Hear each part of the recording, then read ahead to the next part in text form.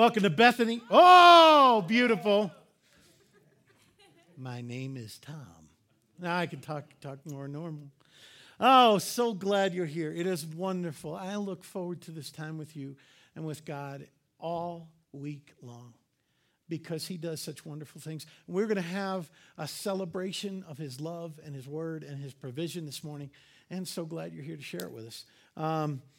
We like to remind ourselves what God has called us to, why we're here. So I'd ask you to sit up straight, clear your throats, and read this with me. We are to be a growing, relevant family of missionaries who desire to see Western and Gunnison know Jesus Christ. The best thing you can ever do for anybody else is bring them to Jesus. The best thing we can do for each other is build each other up in Jesus Christ. It's a wonderful thing. That's what we're here for. We're in a kingdom series. We've been going through the Gospel of Matthew, looking at Jesus' teachings on the kingdom of God. We're going to be in Matthew chapter 6, verses 25 to 34. If you're following along in your Bibles, you may want to turn there and put your finger there. Or if you don't have your Bible with you, you want to follow along in the wonder of big screen, high def. We'll be projecting the verses we're talking about. Either way, it's the Word of God, and it's a wonderful thing. This morning, we have an invitation from Jesus Christ himself to opt out of the economic meltdown. We have an invitation from Jesus Christ to opt out of the economic meltdown by living like a trust funder. We get to live like a trust funder. If you don't know what that means, stick with us because it's an exciting, wonderful plan of God. And we have a choice. You and I have a choice. We can either be victims affected by and reacting to, like everybody else does, the economic meltdown, or we can choose Jesus' way.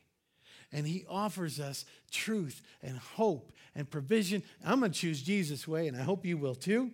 What exactly is the economic meltdown that we're talking about? Well, let's take a look at that. Simply put, we are facing the greatest economic crisis, some say, since the Great Depression.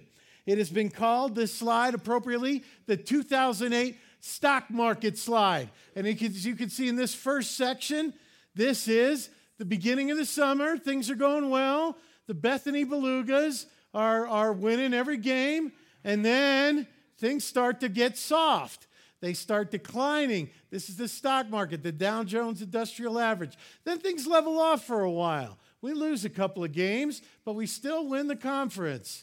So there we are right there. We're happy. The college students are back. We like the W. That's all good. And then right there. That's a big slide in October. And at its greatest point, stocks slide within this month, or within this calendar year, between 30 and 40%. And that is awful, awful.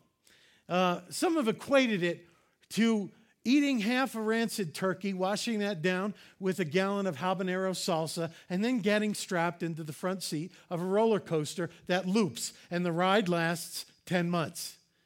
It's not anything but a messy situation. Slide 2, if we could bring that up. This is home values. Home values over a number of years. The highlighted portion is within the last 2 years. If you're like the people in Gunnison, summer comes around, you don't want to move, but you put your house up for sale anyway to see if you can get a ridiculous profit, retire off the proceeds. You're not going to do that anymore because in 2006, the slide begins, and home values slide precipitously down. And there is more rancid turkey, more habanero salsa, more roller coaster right there. And that is what we're looking at, and it's more than charts. This is real people's holdings. This is real people's homes. And it's got folks worried. It's got them worried more about their finances than at any time in recorded history. They've been tracking the consumer confidence, and this month, just this past week, hit its lowest point on record. So what has it got us worried about? What has it got us worried about? A lot of things. If you're working and you're looking toward retirement, it's got you worried about maybe your 401k, your retirement plans. My mom is 64. She called me. She said, I'm going to have to work till I'm 85.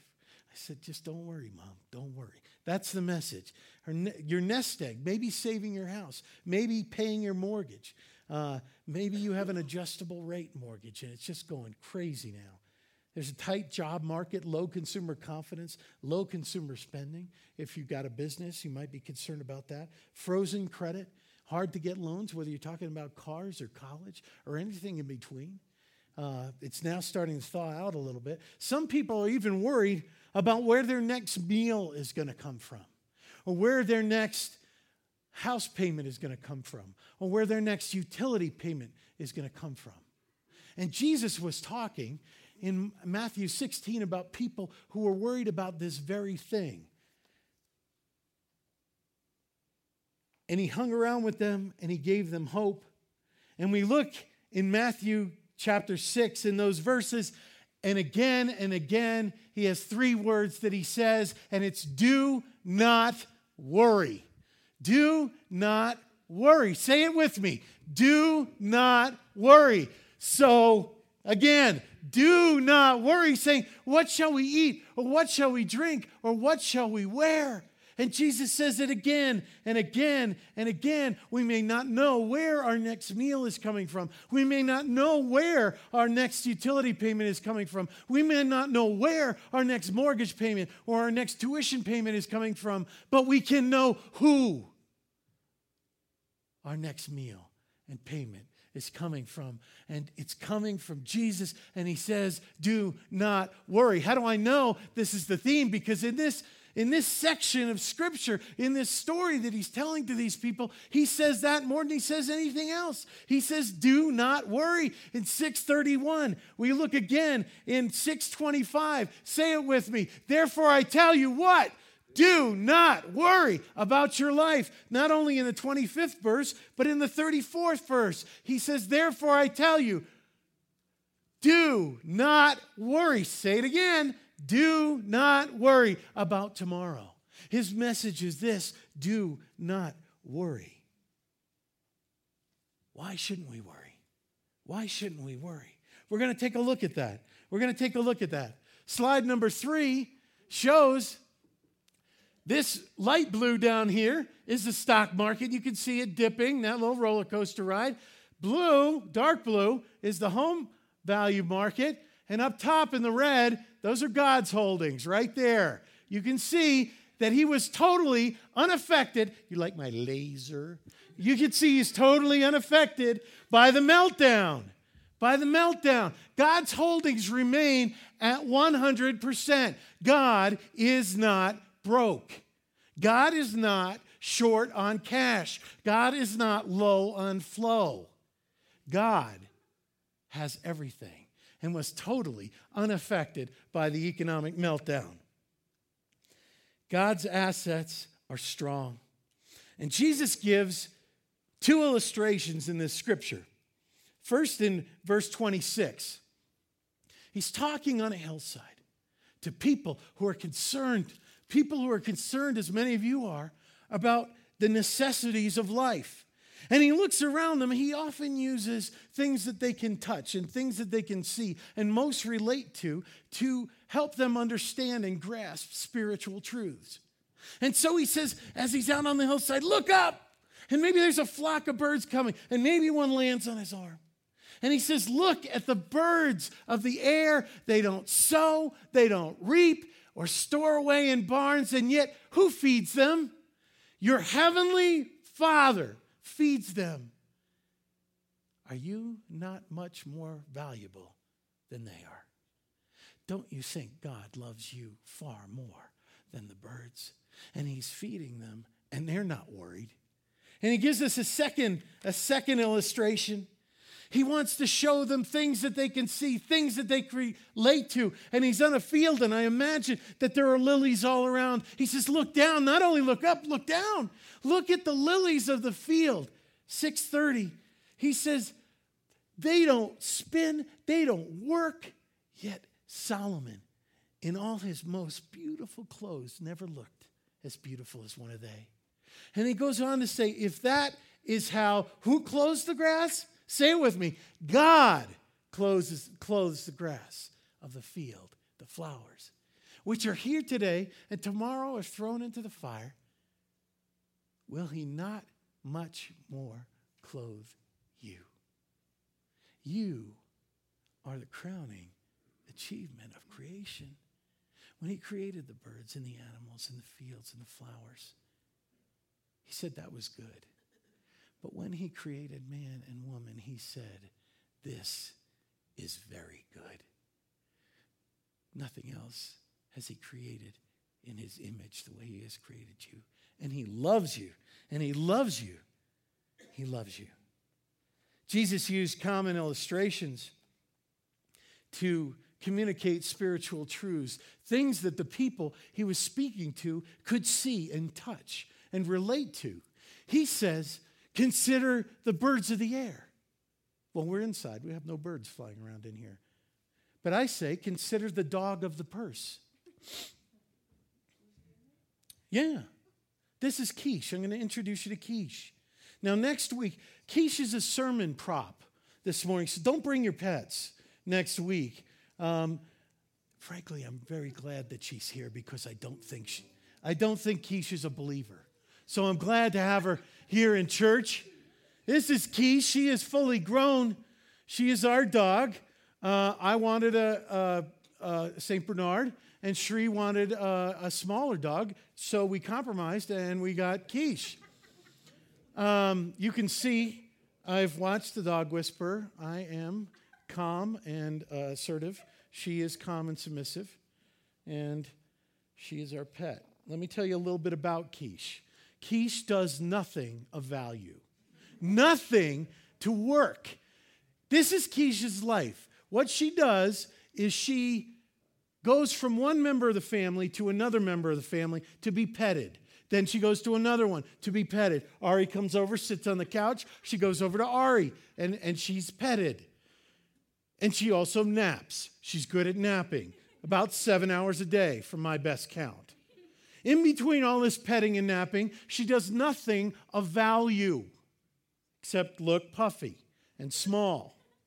Oh, she eats and drinks and does the other thing that comes with eating and drinking in a litter box, I might add. Look at quiche. She is not worried about the stock market. She is not worried about her retirement fund. She is not worried about her basic needs. Why? Because she has seen me morning after morning, and she has seen Cherie take out a bag of food that weighs 20 times as much as she is. And every morning of her life, she has had a full food bowl and a full water bowl. And quiche, as stupid as she is, even by dog standards, is smart enough to know that somebody bigger and stronger and wealthier who loves her has always provided for her and always will. Some of us are not as smart as quiche. Consider the birds of the air. Consider the dog of the purse. Second example, we're surrounded by celebrity and rich people and famous people. I'd like to introduce you to somebody. This is Jennifer Gates. Look how happy she is. You might recognize that last name. She's the 12-year-old daughter of Bill and Melinda Gates. She didn't know she'd be attending Bethany this morning, but she is. Look how carefree she looks. Look at that smile. She's just walking around. Do you think she's worried? Do you think Jennifer Gates is worried? She doesn't look worried. I bet that she doesn't put her head down on the pillow wondering if she's going to be able to make ends meet.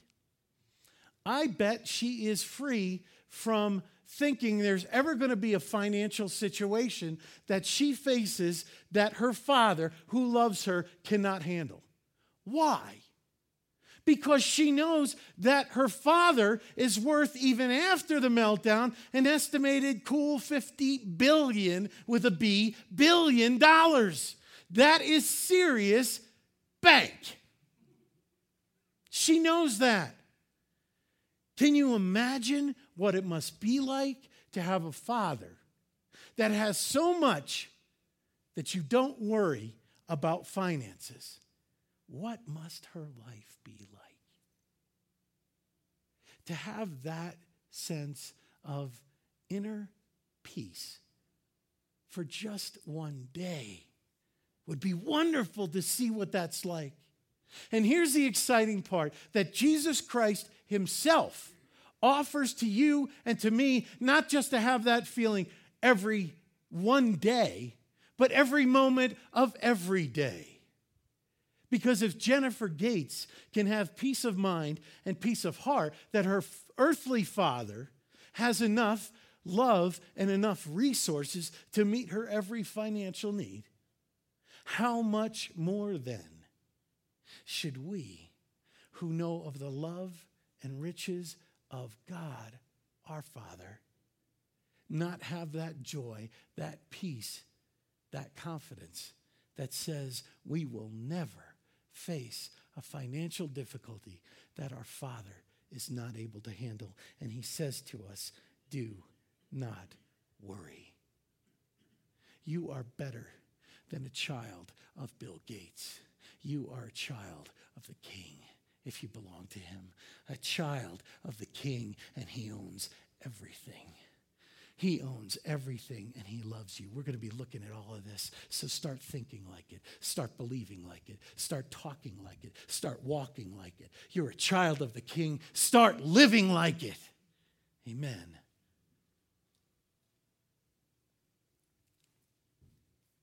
As we look, there's some practical things, 4 things that God wants us to remember, and 3 things that he wants us to do. So if you're taking notes, here it is. The first thing God wants us to remember is that he owns everything. Psalm 24:1 says, the earth is the Lord's, and how much? Say it with me. Everything in it. The earth is the Lord's, and everything in it. That's right. He owns it all.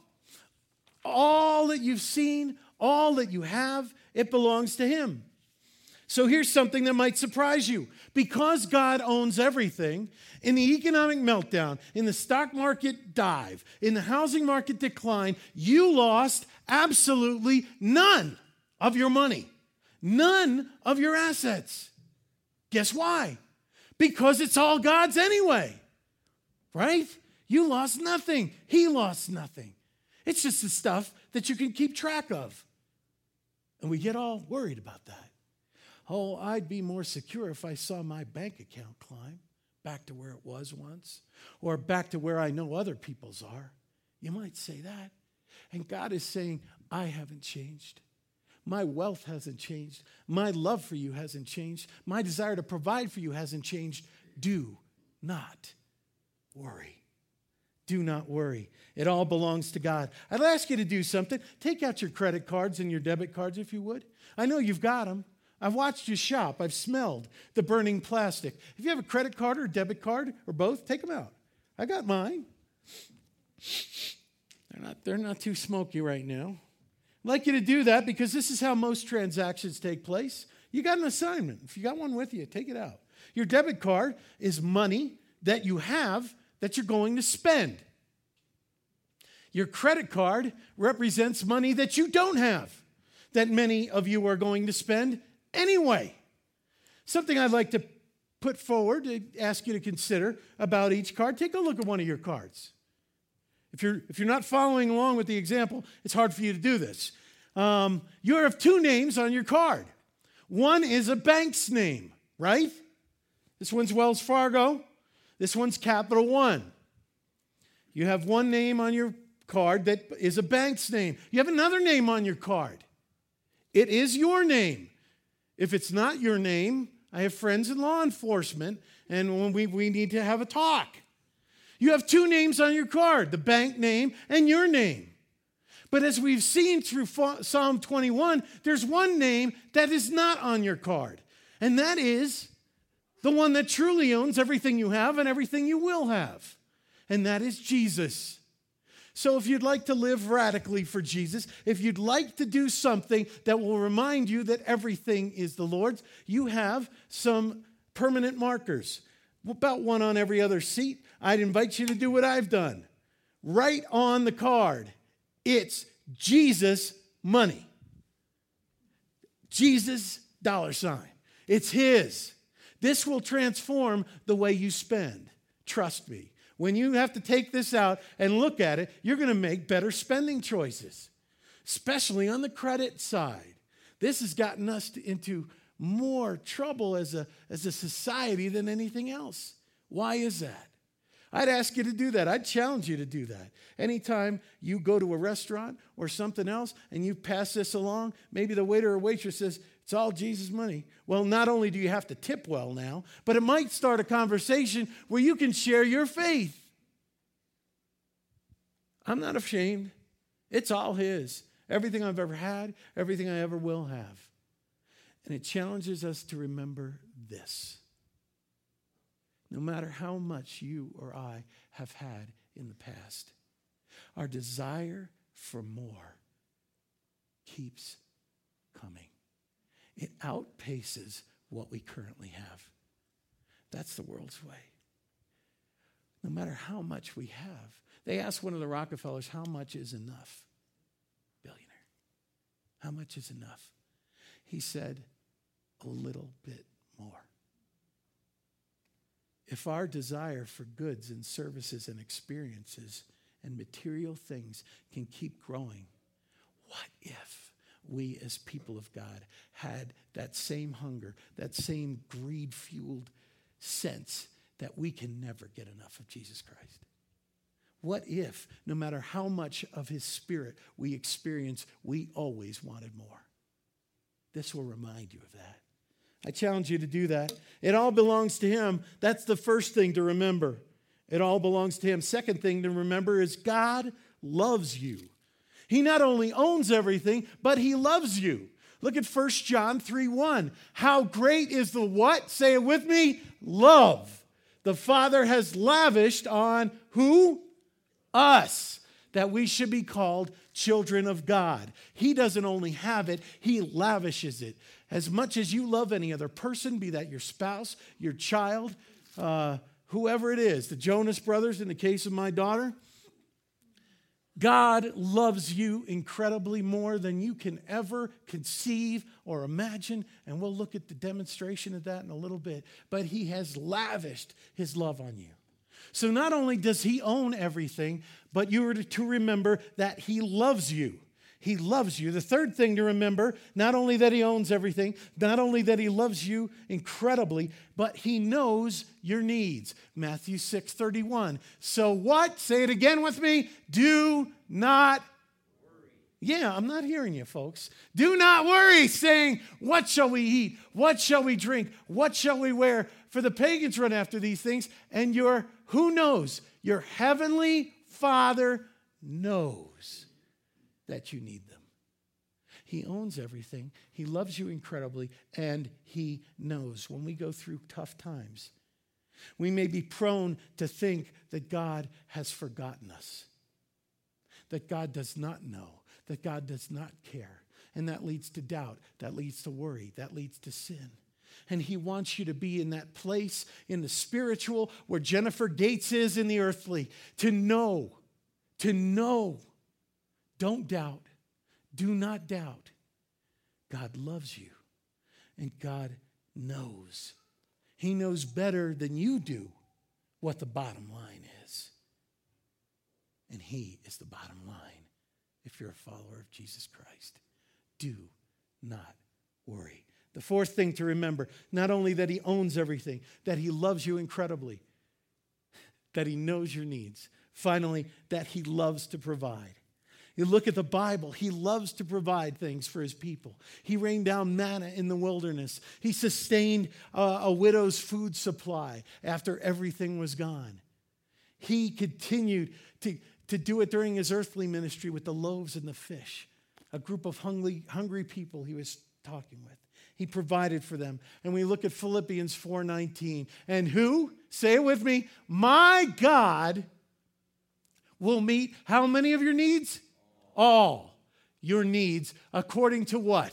His glorious riches in Christ Jesus. And my God shall supply all your needs. All your needs. Do you want a God that will supply all your needs? You've got one. You've got one. 4 things to remember. God owns everything. God loves you. God knows your need, and God will provide. 3 things that we're supposed to do. 3 things that we're supposed to do. The first will come as no surprise. We've looked at it extensively this morning. Do not worry. Why not? It does no good. Jesus said in his passage, which one of you by worrying can accomplish anything good?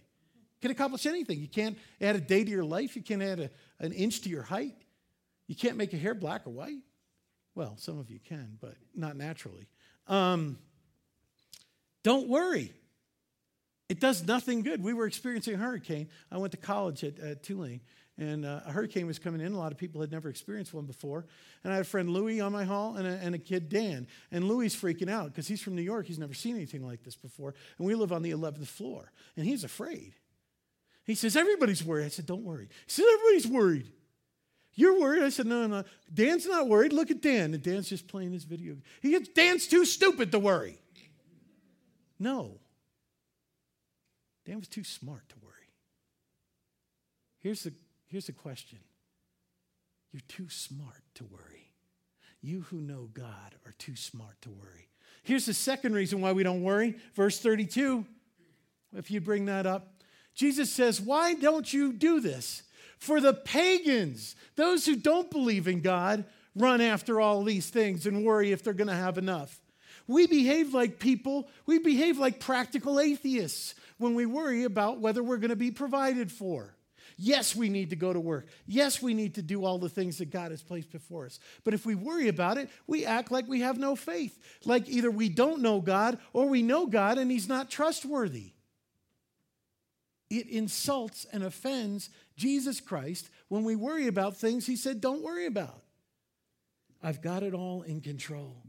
I have got it all in control. Do not worry. Said the robin to the sparrow. I should like to know why these human beings run around and worry so. Said the robin to the sparrow.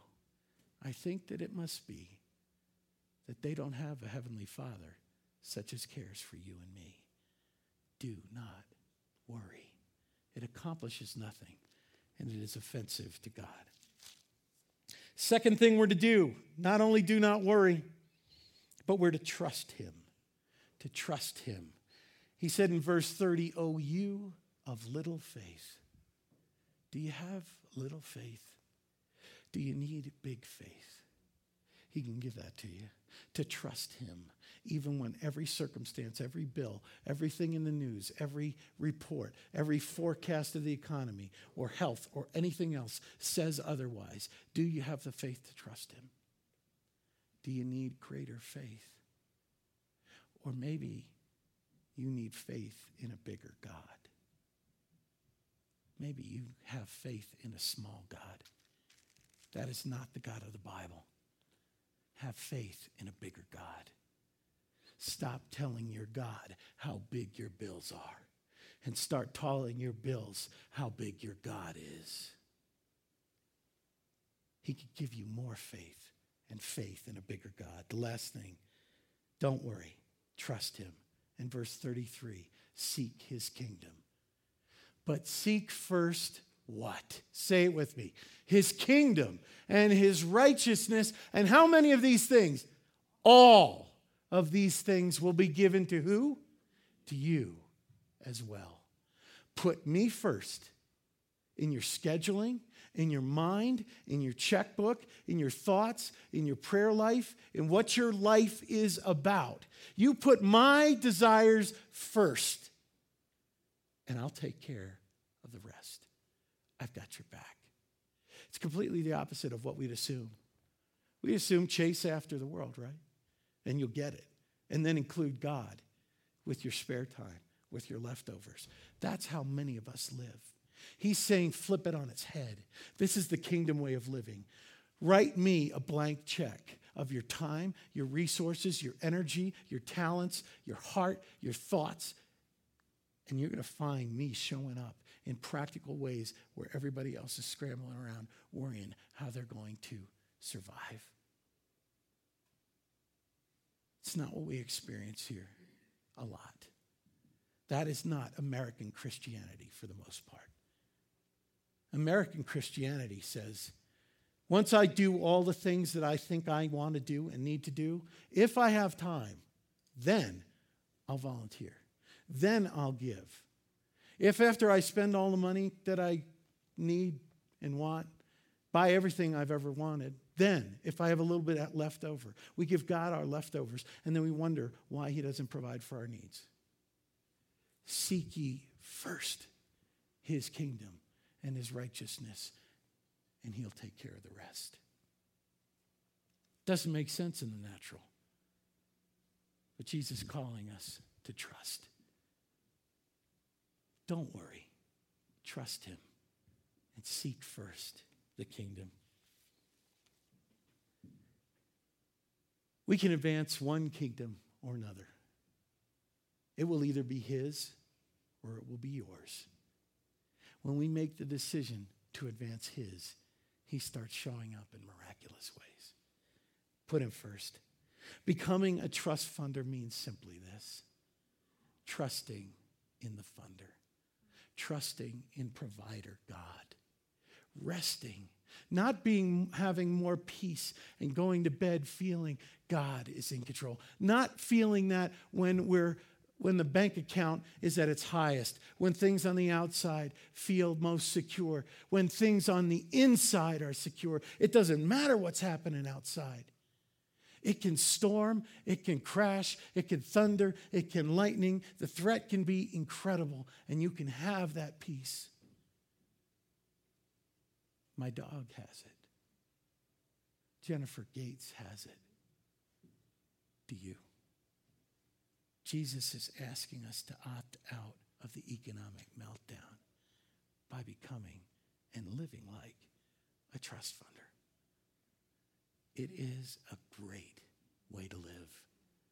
It is the only way to live. I pray that you'll do that this morning. I don't know where you're at personally. What is the next step?